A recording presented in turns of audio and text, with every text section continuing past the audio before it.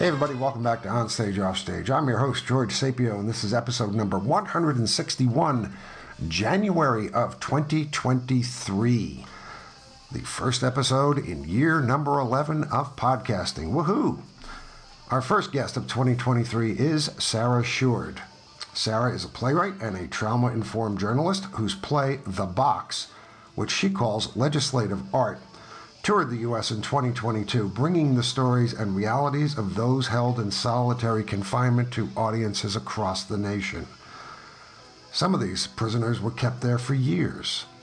Her own story parallels the experience of the prisoners portrayed in her play. It's a tragic reality that we, as humans, not only frequently fail to be, at the very least, humane to each other, but we seem to excel at inhumanity. As I said, I was cruising around Facebook one day, and I saw this post for The Box, a play that you wrote about solitary incarceration in the United States, or solitary incarceration in general. And what I read about it was absolutely fascinating, including the fact that you had actors who had actually spent time in solitary incarceration, and 99.9% of the general public has no idea of the reality associated with this, myself included. Even though I have toured a couple of prisons and have had the daylight scared out of me just by the fact that it is a prison, this is a reality that nobody really else sees. So please, let's talk about The Box. When did you write it? How did it come about? And let's talk about audience reactions. Yeah, okay. Well, the first production of The Box was in 2016, so I was working on it for several years before that. It started out as an investigation. I'm a trauma-informed journalist, and I was touring the country interviewing people in solitary confinement for a couple of years. And a lot of those stories went into a book that I published and co-edited called Hell is a Very Small Place. Mm-hmm. I wrote people letters for 6 months intensively, and then I did my best to visit them wherever they were. I visited a dozen facilities, solitary confinement pods in prisons from New York to Florida to California. And again and again, what I found was just incredible humans that had made mistakes but hadn't given up on life, even though they were, some of them may never get out of a small solitary confinement cell, and some of them had been in for years or decades, and just hadn't given up on cracking jokes, connecting to other human beings, trying to make something meaningful out of their lives. It is really, really phenomenal to meet people that just find a way to resist, the unimaginable. And the play came out of that experience. It came out of my hatred for our prison system. Our prison system is so deeply, deeply broken. It's creating so much harm, exponential harm piled on harm, piled on harm. And that it affects all of us. A lot of people, especially people that may not know anyone that's incarcerated or have never been incarcerated, live under the illusion that they're not being affected by this institution. But it affects everything in every other institution. It affects every community. It affects our psyche to live in a country where millions of people are locked in boxes. And whether it's the solitary confinement box or prison as a whole, solitary confinement, all of prison is solitary confinement. All of prison is designed to isolate, to remove people, and to purely, based on the philosophy that punishing and hurting people will address the root causes of why harm happens in our society and in our culture. And it seems more like a revenge-based process than it does about a punishment-based process. And I know there's probably a fine line between the two, but when you talk about intent, I think possibly it stems more from the general public wanting redress, wanting something to happen to these people who have done something to us, which only exacerbates the problem. Because as you said, it doesn't do anything to stem the root cause. So, yeah, I'm sorry to interrupt, but yeah. No, I think that's right. And I think that the public has been lied to, and led to believe that revenge will make us safer, will make us feel better, will prevent more crime. And it doesn't do that. Crime happens in certain, because of conditions. Mm-hmm. People do horrible things because they haven't learned any better way of dealing with their feelings often. Yep. A lot of the formerly incarcerated people that I know that have taken another life, they say, if I had just asked for help, I could have done so many different things. If I hadn't been so proud, if I hadn't had this, whether it's toxic masculinity Yeah. or, generational victimhood, systemic racism, there's people don't want to hurt other people. That is like the tiniest percentage. And if it even exists, I don't know. I'm not an expert, but it's 1 in a million of the people that we lock up maybe is without hope of being, reformed or rehabilitated. And everyone, deserves a second chance. All of us want second chances, right? All of us that are not. Absolutely. Yeah. We want people to understand that the worst thing that we've done doesn't define us. We want people to see our humanity, and yet somehow we've been taught that we have to negate the humanity of millions of people. And it is very much connected to systemic racism in our country. It came out of slavery, and the legacy is still very, very strong. You see it everywhere. A lot of the very buildings that are now, horrific jails or prisons where Black and brown people are being tortured were the same places where former slaves had to break rocks to buy their freedom. Sure. And legacy is impossible to separate. Well, when you say slavery, I'm sure there's a lot of folks out there who are going to toss their head back and go, I think she's exaggerating just a little bit here. But when you think about how many of our prisons have become privatized, they are businesses. And the people who are incarcerated are working pretty much as society's slaves, modern day slaves. And trying to get that argument across to folks that's always a tricky one, but I think it's a true one. Yeah. And, private prisons are horrible. Some of them are in some ways better than the public ones. It really depends on the prison.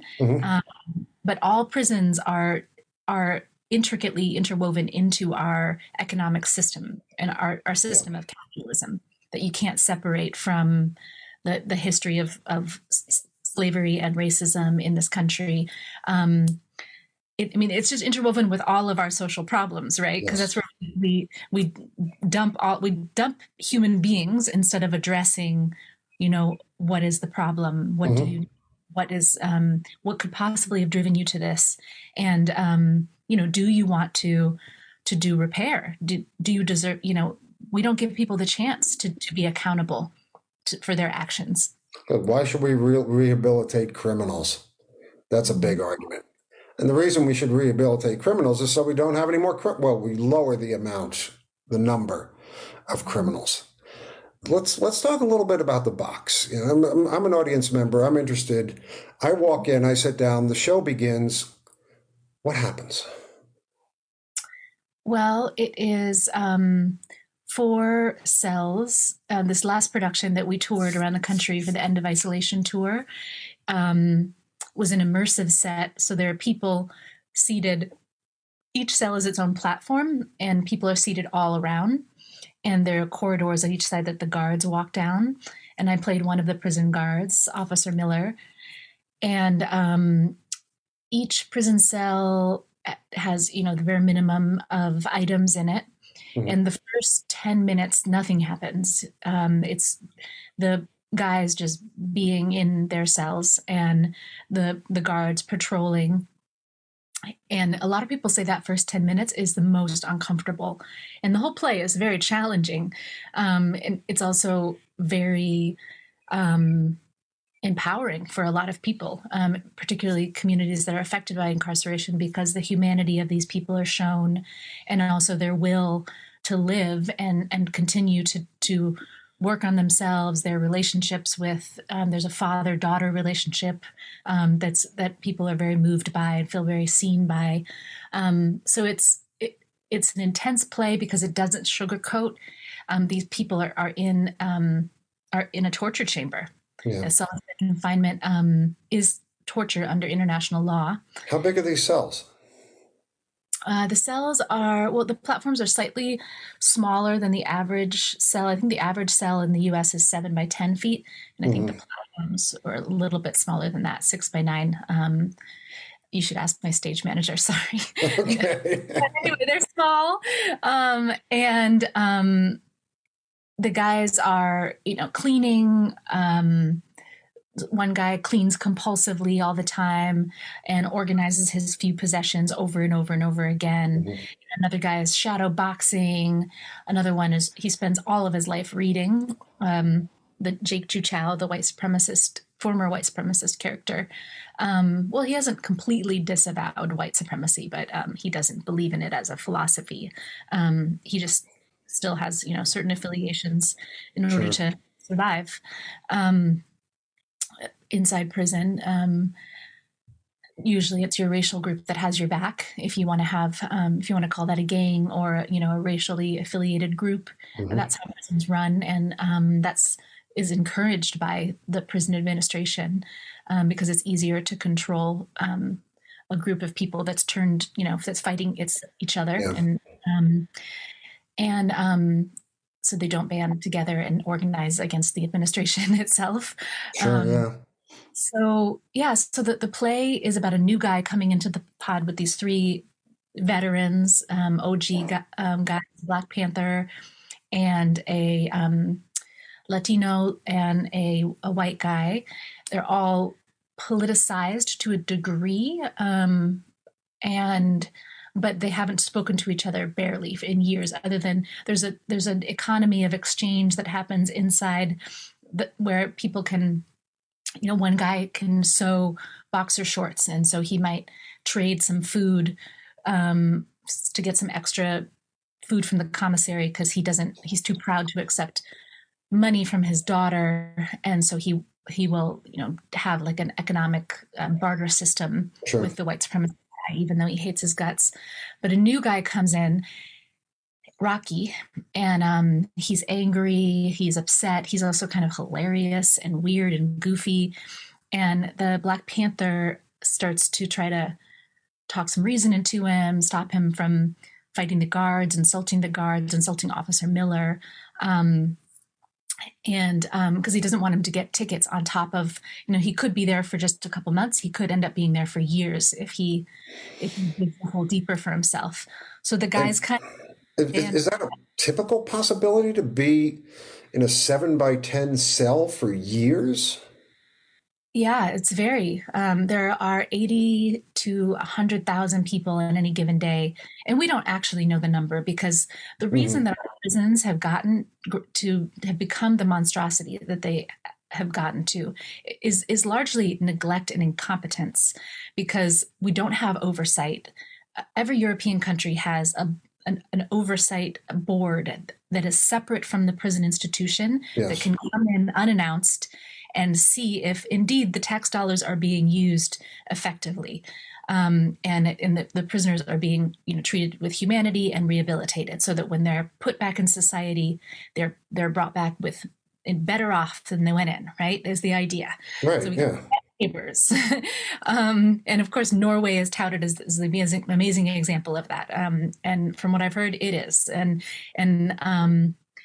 I call myself a prison abolitionist in the context of our prisons in this country. I don't believe there's anything to be salvaged, because I think that we have to start over from the root to have a real system of justice. We can't just reform what we have, because it is so beyond broken. Every reform, for the most part, it just justifies and legitimizes the system, so that a lot of people that want to feel comfortable with the system as it is and put their heads back in the sand can be like, oh, we passed a law, yay, right? We tweaked the system, but the system is so deeply broken by design. Really, it's not designed to rehabilitate people. So I'm an abolitionist in the American context, as I think we have to completely re-envision our system of justice.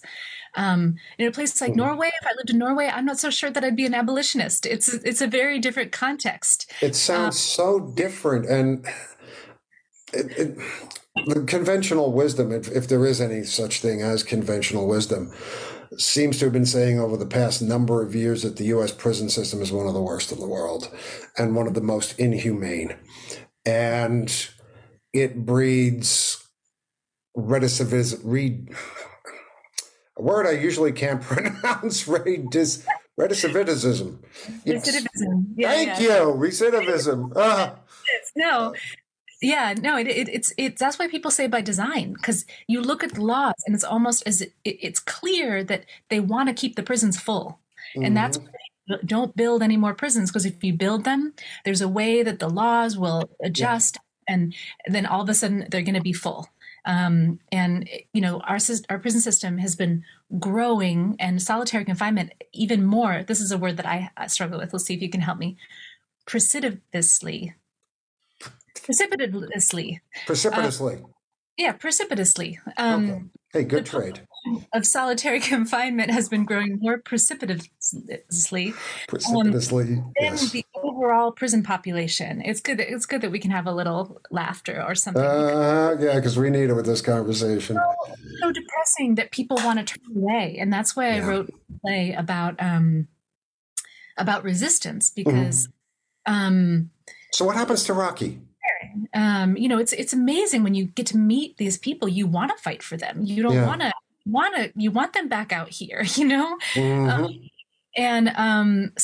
what happens? I guess you want me to... Don't give anything away, but already I'm interested to see what happens to this guy. And it's very tragic. At the end of that one, Rocky takes his own life, and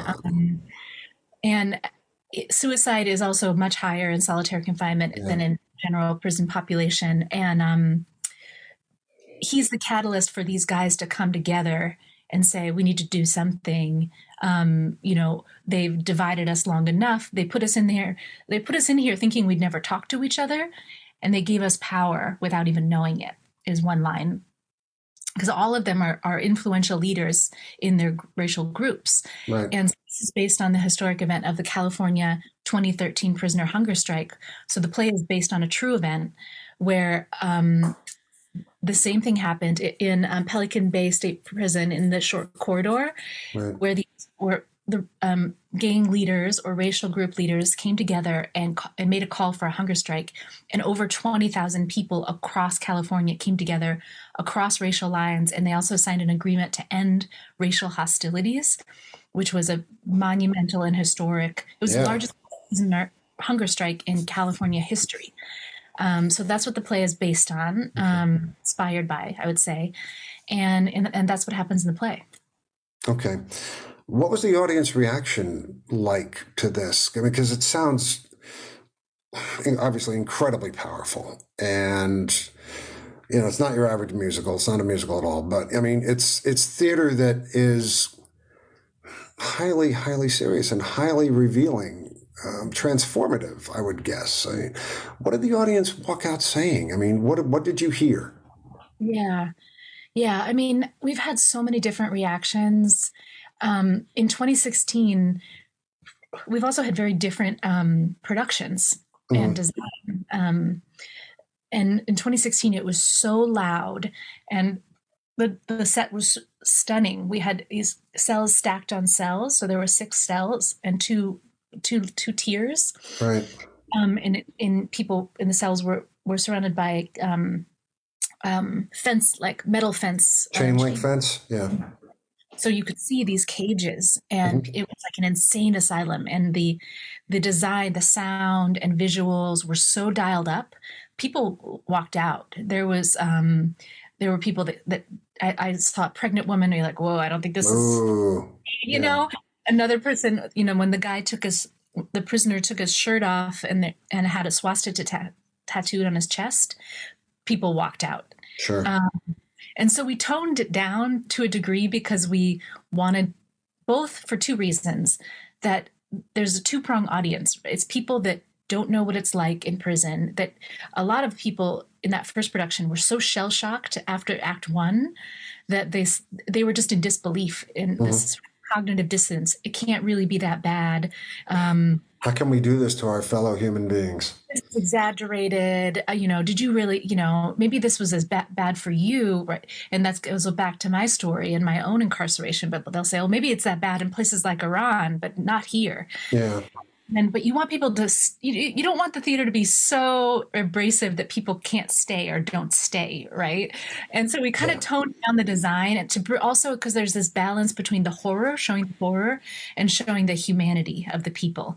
And if the horror gets too dialed up, you lose the humanity. And so I think we really struck the right balance for the End of Isolation tour last summer. We toured to 10 cities, and it was very clear our objective was legislative art, going to places where communities are fighting this practice, are fighting to decarcerate, because the best way to end solitary confinement in our prisons is to decarcerate, to shrink our prison population, because it's inevitable. The more people we have in our prisons, the more overcrowded, the more people that are there that have no business being there, that need help, that need treatment, the more people are going to end up tortured in solitary confinement. It's a control mechanism within our prisons, and it's often the most vulnerable populations that are subjected to it, not the worst of the worst, not the serial killers.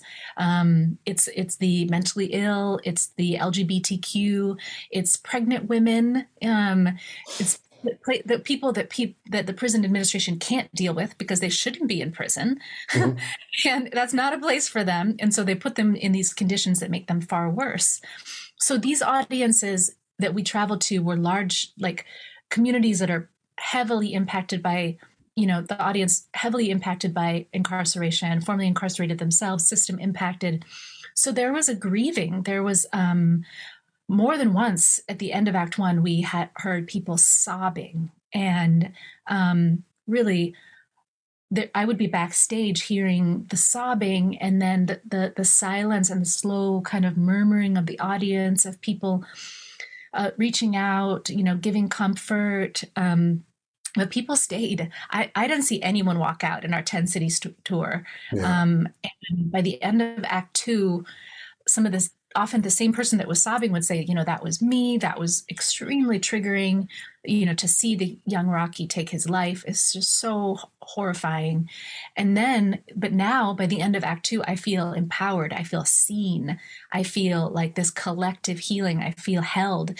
We were able to, through our, just I think energetically, and then through our engagement piece at the end of every show, which is very trauma informed and somatic. We help people stay in their bodies, breathe, shake out their anger and pain. We do a divine scream before we start talking about it, because we don't want people to stay stuck in that heaviness. We want to, like you said, shift it and transform it, and use this as a tool for change. So a lot of the same people that were sobbing at the end of Act One were feeling very empowered and grateful and connected by the end of Act Two. That's amazing. The fact that you even had actors who had spent time in solitary is incredible. Yeah. It's just, what was their experience? I mean, can you give us a couple of minutes on, you've spent time in solitary, and all of a sudden now you're on stage in a space that is similar to it. I mean, that's I don't even know where to begin with that. Yeah, I mean, it was definitely, we toured the country in a converted school bus. We definitely needed to stay in more and more Airbnbs and not on the bus, because we needed, it was hard to take care of ourselves, hard to take care of each other, grueling tour. Yeah. But people, I mean, especially the formerly incarcerated people in our crew were the ones that really wanted it, that really needed it. And got so much nourishment from the audiences, so much nourishment from seeing the face of this movement across the country, from Fayetteville, Arkansas to, Baltimore to Austin, Texas, just to see again and again, just these incredibly, passionate and resilient badass organizers, many of them formerly incarcerated themselves, families, they're not going anywhere. There's no way to put the cat in the bag when it comes to the movement of, resistance to our prison system. People are never going to give up or stop. Stop demanding something better. And so, it's this balance between being very inspired and very exhausted and often triggered by the experience. I mean, I think I think I can speak for at least two of the formerly incarcerated actors. It really brought back, their characters became more and more like who they were in prison. And, you have to love your character, and their characters would, just bring up parts of themselves that maybe had been buried. Because when you leave solitary confinement in particular, it's hard. Most people don't talk about it. I spent a year in solitary confinement in very different conditions. I was held as a political hostage by the Iranian government after living and working in the Middle East. Right. Yeah. And I lived in a refugee camp. I was doing humanitarian work as well as journalism. And I was just in the wrong place at the wrong time and got captured. This is 12 years ago now. And I've had the opportunity and I've been called to talk about my story again and again. Yes. It's almost as if it happened to someone else. I've talked about it so much, but most people don't talk about it. And if you don't talk about it, then it gets locked in some deeply accessible room in your psyche, in your soul, in your spirit. And so I think that is part of the catharsis of a play like this, is people, because it's also what gives so much power to our prison system, or impunity. That's where the impunity comes from, is that it's invisible, it's out of sight, out of mind. It's not discussed. And so, I think the catharsis and the healing is also struggle, and is also hard. So it was a struggle summer, and we call our bus the healing bus, but it's also the struggle bus, because it brought up a lot for a lot of us. But people had each other's backs. No one got COVID. We have an amazing bus driver, Rob Connell, who is my co-organizer, and Zeph Fishlin, our stage manager. They devised this phenomenal, brilliant load in and load out on top of the bus, lighting, sound. Every performance was phenomenal. Everybody showed up for the work, 1,000%. I've heard the term theater in a box, where you walk in and just pop it into somebody's already existing space. But it's the first time I heard theater in a bus. Yeah. Yeah. Yeah. The technical aspects is a whole nother show right there, which I would love to get into at some point, because I love tech work. I just want to say I really love this word, decarcerate. Yeah. And that's a word we should be using a lot more, because, as you said, the prison system in this country is worse than inhumane. And I do want to get to your experience in Iran. You were taken captive, and you were there for humanitarian reasons. So what happened? I mean, why all of a sudden you're out for a walk one day and then your whole life just severely changes? What happened? Yeah. Well, I've lived a big life. I'm a very adventurous person, and I wasn't just out for a walk. I was hiking in northern Iraq, Right. Iraqi Kurdistan. So I was on a trip, northern Iraq at the time. This was before ISIS. So at the time, no American had ever been killed there. It wasn't a war zone. It was a very pro-American part of the Middle East. What year was this? 2009 and 2010. Okay. The Iraqi Kurds were protected by George Bush from Saddam Hussein. So there was like a George Bush high five. A lot of people just excited to see. Yes.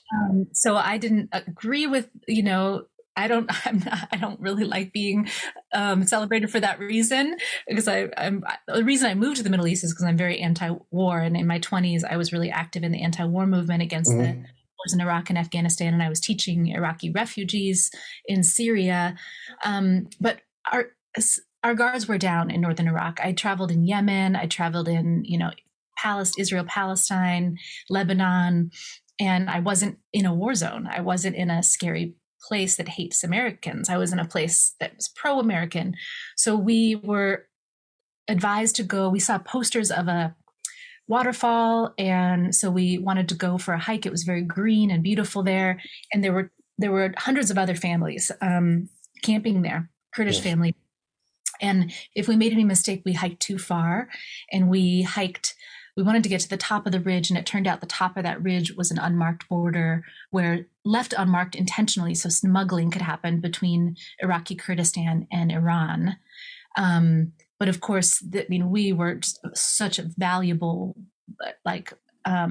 pawns to just walk into the laps of the Iranian government. I think if anything, there was indecision, which is why we were there for so long. I was there for 410 days in solitary. Oh my God. And the hardliners wanted to keep us. I mean, if they could, they would have probably had executed us and framed us as spies. But the more diplomatic wing of the Iranian government wants to have good standing internationally. And so there were a lot of governments that were the Swiss government, the Omani government, eventually the Iraqi government and the Venezuelan government got involved. And these are allies that wants to be the Iranian government and President Ahmadinejad wanted to be in good standing with. So eventually the pressure just got too great against them, and it's diminishing returns. We're not as valuable if they're losing respect in other areas. It's just not worth it. So they let us go. After 410 days, you said? My God, why would it take so long? I mean, you were three hikers. You really had. Well, the Iranian government doesn't have any other leverage. I mean, this is what happens when the U.S. has been, the U.S. took out their democratic leader intentionally with a coup. Yes. And then the Iranian Revolution happened, and became very anti-American, and so the Iranian government uses that their criticism of America's foreign policy in trying to control Iranian politics, and they use that as an excuse to oppress their own people, and the same thing with the whole nuclear project. They want a seat at the table. They want a voice, just like every other country wants a voice. Yeah. Refuses to give them a seat at the table, so they're going to continue to use illegitimate, inhumane means. I don't agree with it. I don't think it's justified, and. But they wanted, in our case, I think you referred to humanitarian. We later found out that they were using us as leverage to get the U.S. to just sit down behind the scenes and have a conversation around the nuclear deal that Obama eventually passed, and of course Trump destroyed. So, and that is, countries talking to each other, sitting around, coming up with a deal to protect and de-escalate. Very good thing. So in a sense, my suffering wasn't in vain. It wasn't used for something bad, which is what I hated, but it's not justified because, governments should be doing better than this. Like we should be doing better all the way across the board. And, I wouldn't even dream of diminishing your suffering for an ulterior motive, because you were kept in a foreign country that we have been demonizing for many, many years. The average American has, in the single digits, actual knowledge of what happens in the Middle East. Very few of us ever go there, right? As tourists. Very few of us ever go there to discover what these folks are like. And once you do go there and you discover, hey, they're just people. It's the governments that go nuts, and they make the situation so much worse than it ever happens to be. Yeah, exactly. Well put. And I think that is a really important point. I mean, I feel so expanded in many ways by my experience. I mean, I'll never be the same. There was a loss of innocence, a loss of just kind of. In some ways you have to rebuild your empathy because there's just there's a woundedness that comes. and a kind of, there's anger and all kinds of negative long-term effects of what I went through.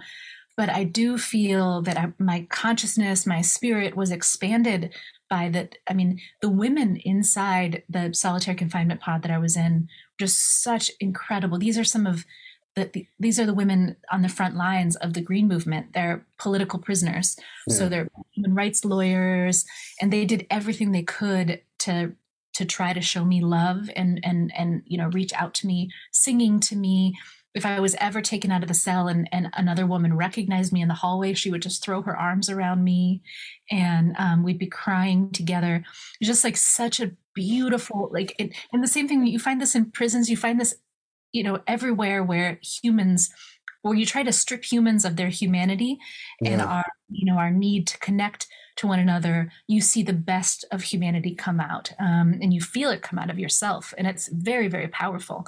But that's only to a degree, because eventually people do get crushed. Yes. I wasn't there long enough to be broken, but eventually, that's what these systems are devised to do, is to break people, break their will, break their humanity, and break their desire to improve themselves, to contribute to society, to love and grow and fulfill their potential. That's what gets broken. That's what gets lost. And that's a loss for all of us. Yeah, it's almost like a grand plot to destroy any attempt to make this a better place to be. Yeah.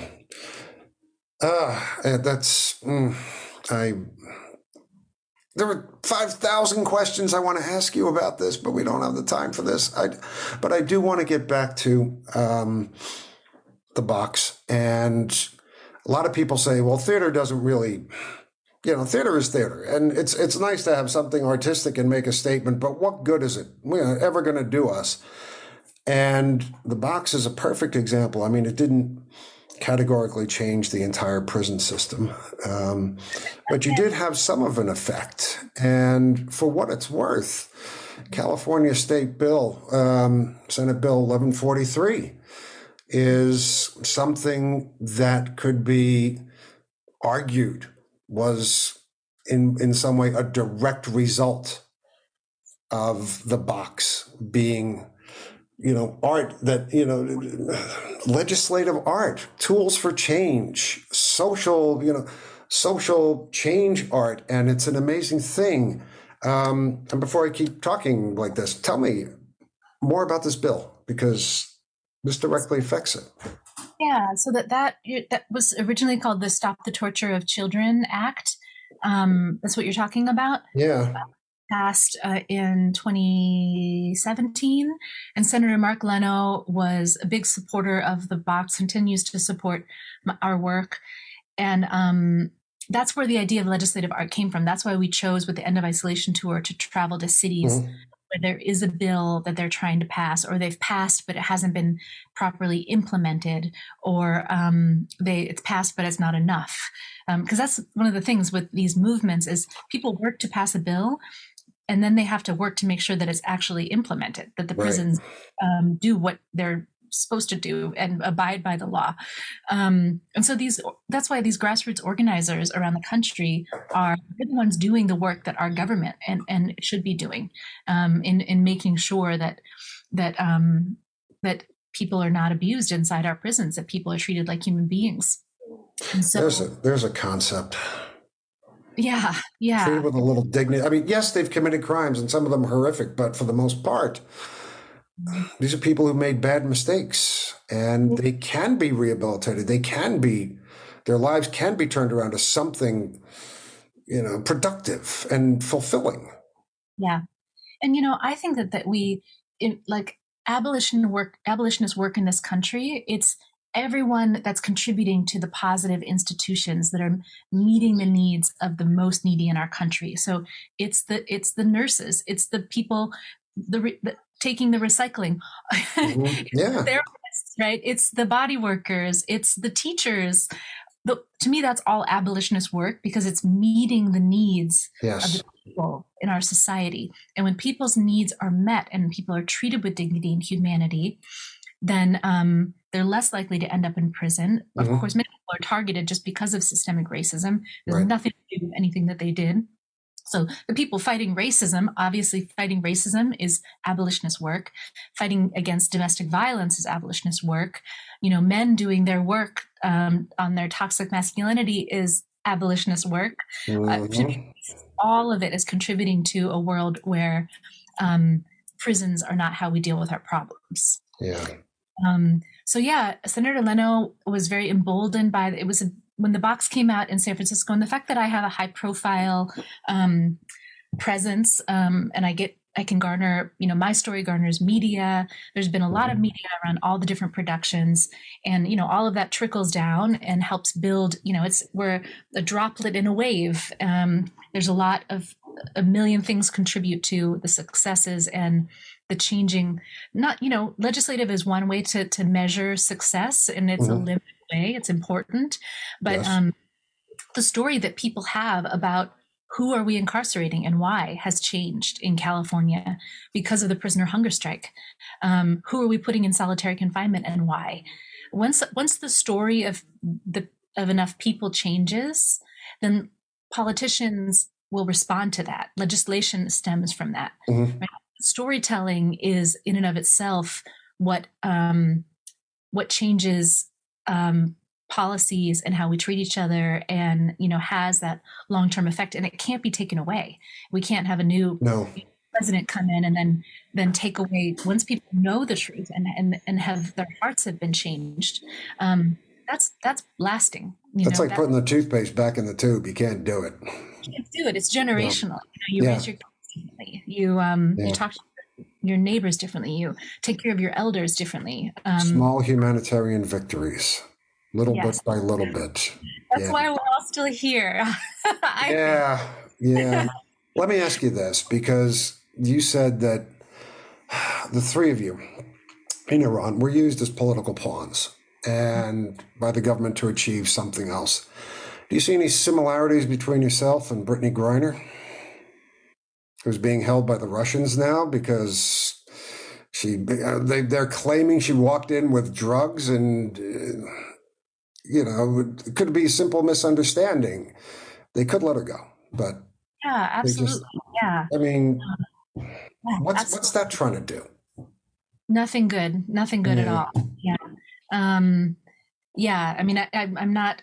I don't know all the details, but I definitely support Brittany, and I definitely support her freedom. And I don't think she deserves to be imprisoned.